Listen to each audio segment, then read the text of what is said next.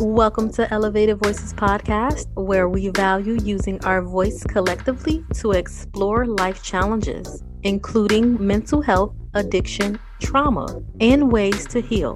With our voice, we empower, encourage, and transform lives. I'm your host, Daishika Bibbs, a certified trauma-focused therapist, licensed clinical social worker, and licensed certified addiction specialist.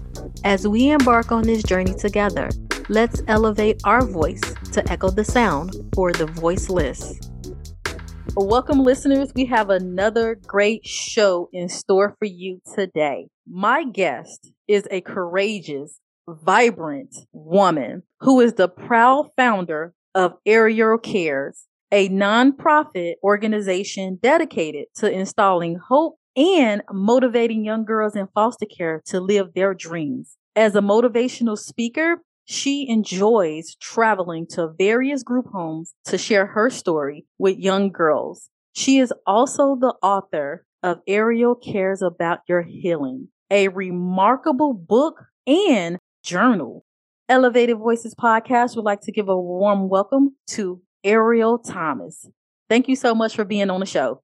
Thank you so much for having me. I really appreciate it.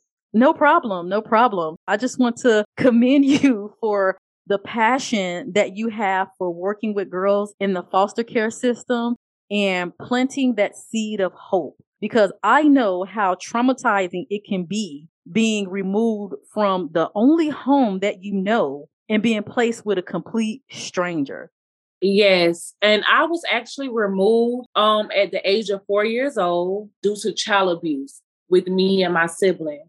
And the second time it was due to the same thing, but also the fact that I was molested while I was in my mom's care by her husband. I ended up telling my family member. It was one of the most scariest feelings ever. I remember when I told my mom, that was like the worst I have ever cried in life. And we actually both was crying. But to be completely honest, nothing happened. So that was the most scariest part as well. The fact that she cried with me, but over the years, she wasn't there for me just to see how was I doing mentally, emotionally, even physically. So nobody was really there for me. And I can understand that and I can see that, because a parent role is to make sure that they protect their child. And you told her, she cried with you, but she didn't support you the way that you needed to be supported. So definitely I can see that being very scary. Yes. Yeah. Because I thought that maybe, she's going to hurt him. So I didn't know what to expect. I thought that she was going to react in a way like a bear protecting her cub. Like she was just going to do whatever by any means necessary. But that didn't happen. And I think that was the most scariest part. The fact that nothing happened and he remained in the home. After I told my mom, he even said to me, I know you told your mom. Even then, I remember just running. I was in the kitchen and I remember just running back into my room like, damn, I don't really have any hope. He really hates me or want to do something to hurt me. Like, that's how I was thinking. Every chance that I got to be away from home, I took it. Right. And you actually wrote about some of your experience in your book. So what was that like? So me writing the book was like another level of therapy. It also made me remember a lot of stuff too that I had really forgot about. And it's like, dang, I ain't even talk about that, how that affected me or what, that person said or did to me or what I did. Like, it's like I just started remembering so much stuff. And that's the beauty of, trying to decompress and trying to find different ways to heal your inner self, the things that, you may have went through, because there's a lot of stuff that I forgot about. And I would have not even tackled that issue if I would have never, was willing to go through this process of talking about my story. Right. And I think that's really important that you decided to write your story out, because writing and journaling is a form of therapy. Yes. It allows you to express and get out all of your emotions and your thoughts in a way that you don't do if you are actually just communicating with someone.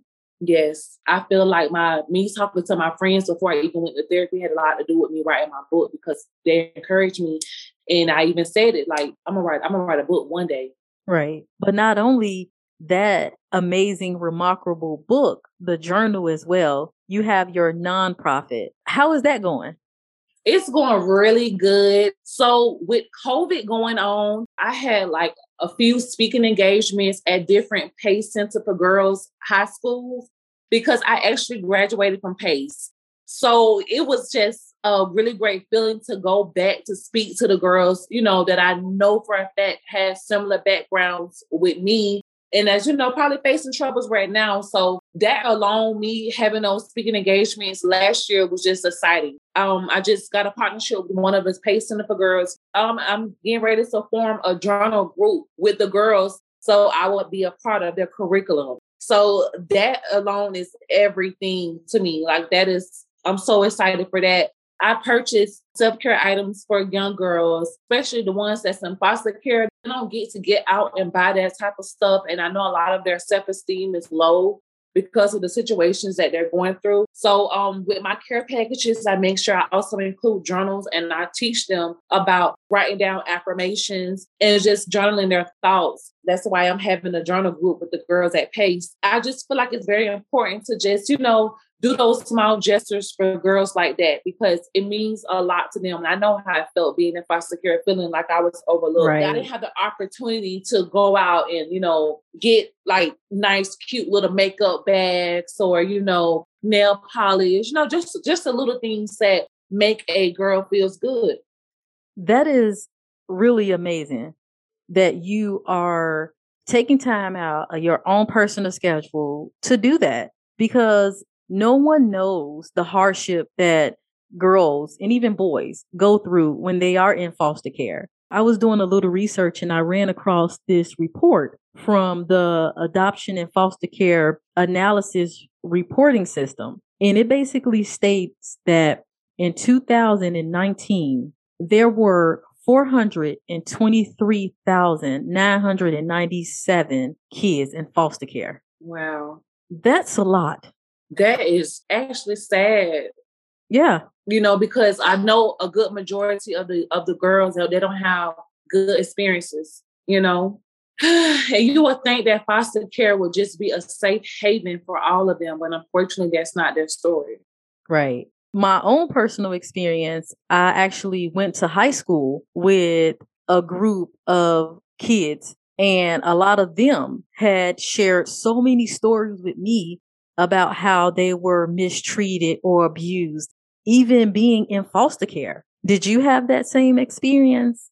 When I was 4 years old, I can visualize me sitting at this table and the lady was just trying to make me eat my food and I didn't want to eat my food. And it's crazy because I could just remember the way that she was chewing the food and she was just trying to make me eat my food. When I went back to foster care at the age of 15, I actually had a good experience.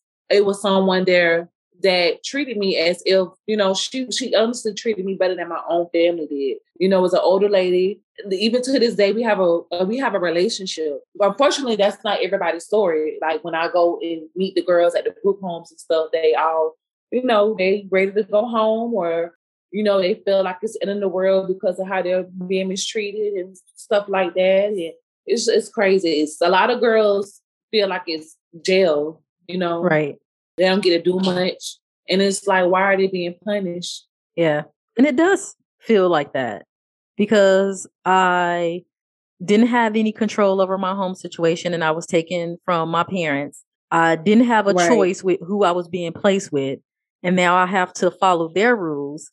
And what if I don't even like their rules?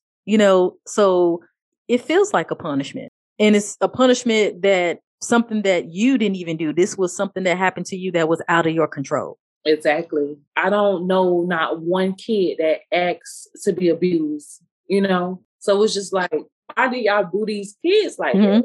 It's sad. It is sad. And sometimes a lot of people come to me and they ask me the same question, like, why do people abuse children?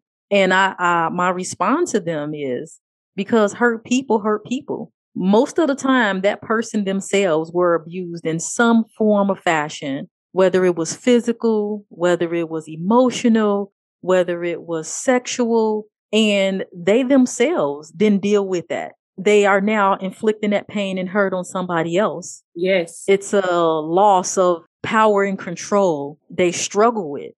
In therapy, that's like a question that I would ask over and over again to my therapist. Like, why do parents do their kids this way? And the way she was just like you, she was like, I really don't have an answer, but she gave me an example of how hurt people. This is what she said. In a way, some parents could not stand to see their child being happy because they don't understand because they wasn't happy as a child. So it's like, I wasn't happy. I went through stuff. So I'm going to take my child through stuff. Right. And it's so sad that people really think like that. That's why we have to break generational curses, because that's what it is. Just because we was raised a certain type of way or was raised in a certain type of environment does not mean that was the right way. Right. And I'm glad that you brought breaking generational curses up, because that is one thing that I love to hear, but I like to see it in action as well. So how do we do that? And you are an example of that by writing your book, by speaking to the young girls at group homes, by going to the high schools and speaking to them. But then not only that, your whole nonprofit organization speaks to that, is education and raising awareness. That's why I say we have to create the change that you want to see. We have to. I remember a couple of years ago when I just found out what my purpose was with helping young girls. One of my friends was like, because I kept telling her, I'm just waiting on people to help me talk to the masses and stuff like that. She said, no, ma'am. She said, you are the people. It's you. And that alone just spoke so much life into me. And I always held on to that. And it's the truth. It started with me. It's okay right now. I feel like what I'm doing is worldwide, but it hasn't touched everyone yet. But really soon it's coming. It's going to come off of area cares. So I can't help others to break generational curses. Like, people can see what I'm doing over in California. People can see what I'm doing in New York and in Atlanta, all over Florida.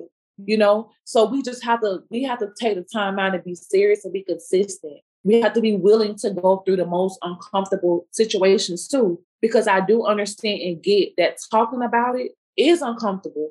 But How are we going to heal what we don't talk about? How are we going to be able to be transparent and relate to other people if we don't talk about it? Right. So that's what I'm here for. I'm here to make people feel comfortable. I'm creating a platform where girls in foster care will have a voice.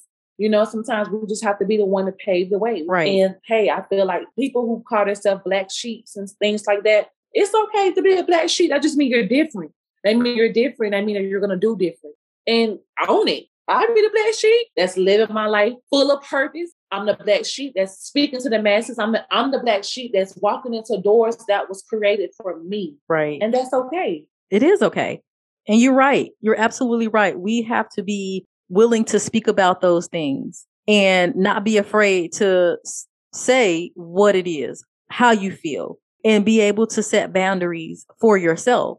But it's really hard because when you start opening up and you start communicating about your deep, darkest secrets, it's almost like you are standing in a field and there are thousands and thousands of people watching you in this field. You're exposed. You're vulnerable. Nobody wants to be vulnerable.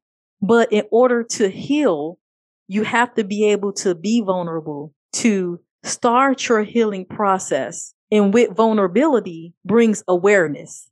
Yes. That's why I always push therapy, because I feel like if I have not sought therapy yet, that I will not be able to be as transparent as I am now. Even with me writing my book, I feel like therapy kind of, get us ready for the assignment. You get what I'm saying? Get us ready to be able to communicate in a better way of how we're feeling and with expressing that to other people, and with us also understanding our abusers. People should really just give therapy a try, especially in the Black community. That's something that we lack. We was taught like what goes on in this household stays, or we show too much emotion, or she crazy and she acting out.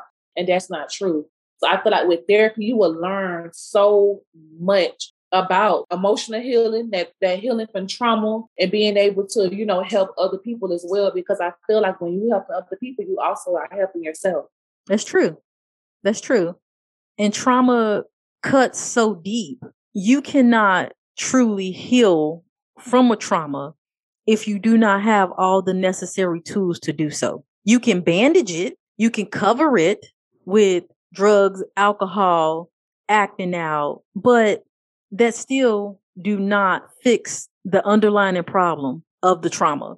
And so many people go through that endless cycle of suffering because they are so scared to take that initial step to seeking help. And I know some people, especially in the African American community, she going to therapy? Oh yeah, she crazy. Oh, he going to therapy? Oh, he crazy.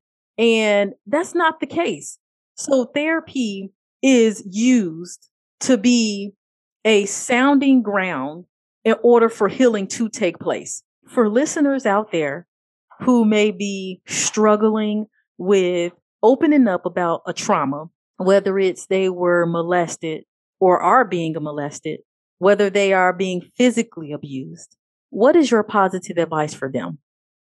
Start today. Tell if someone is molesting you or harming you in any kind of way, go and get help. Understand that it's not your fault, and don't let what you're going through or what you've been through define you. It doesn't define you. You define you. Only person that can define you is you. Point blank, period. And just take it one day at a time. Be patient with yourself. It's okay to cry. A lot of people feel like when you're trying to heal from stuff, it takes just one thing. No, it doesn't. Healing is a process. It takes time. Right. Exactly. So listeners, you have heard it directly from Ariel's mouth. It's okay to speak up. It's okay to get help. It's okay to let someone know that you will not be a victim. Elevate your voice and don't be afraid to take that stand. So Ariel, if someone wants to know more about you, if someone wants to purchase your book, how can they find you? Well, my name is Ariel Thomas on Facebook. And I also have an author page, which is called Ariel Cares About Your Healing. And I have a website, which is arielcares.com, where they can purchase my book. And I have merchandise as well. That's on there. I have t-shirts for sale. And also my Instagram is Ariel_the author. And I have another Instagram for my nonprofit organization, which is called Ariel Cares 2018. If you really want to get in touch with me, you can get in touch with me. I have a few options there for you. All right. Well, there you have it. Thank you so much, Ariel, for being on Elevated Voices podcast. It was a pleasure having you. Thank you. I know we go elevate. Thank you for tuning in to Elevated Voices podcast, where we enjoy using our voice to share information which promotes growth and change. Never feel like you are alone. Join our Elevated Voices podcast community at Elevated Voices _ on both Instagram and Twitter. Stay tuned to bi-weekly episodes wherever you get your podcast. If there is a topic that you would like me to cover, or if you have questions, you can send me an email via my Elevated Voices podcast Facebook page. And remember, don't forget to let your voice be heard.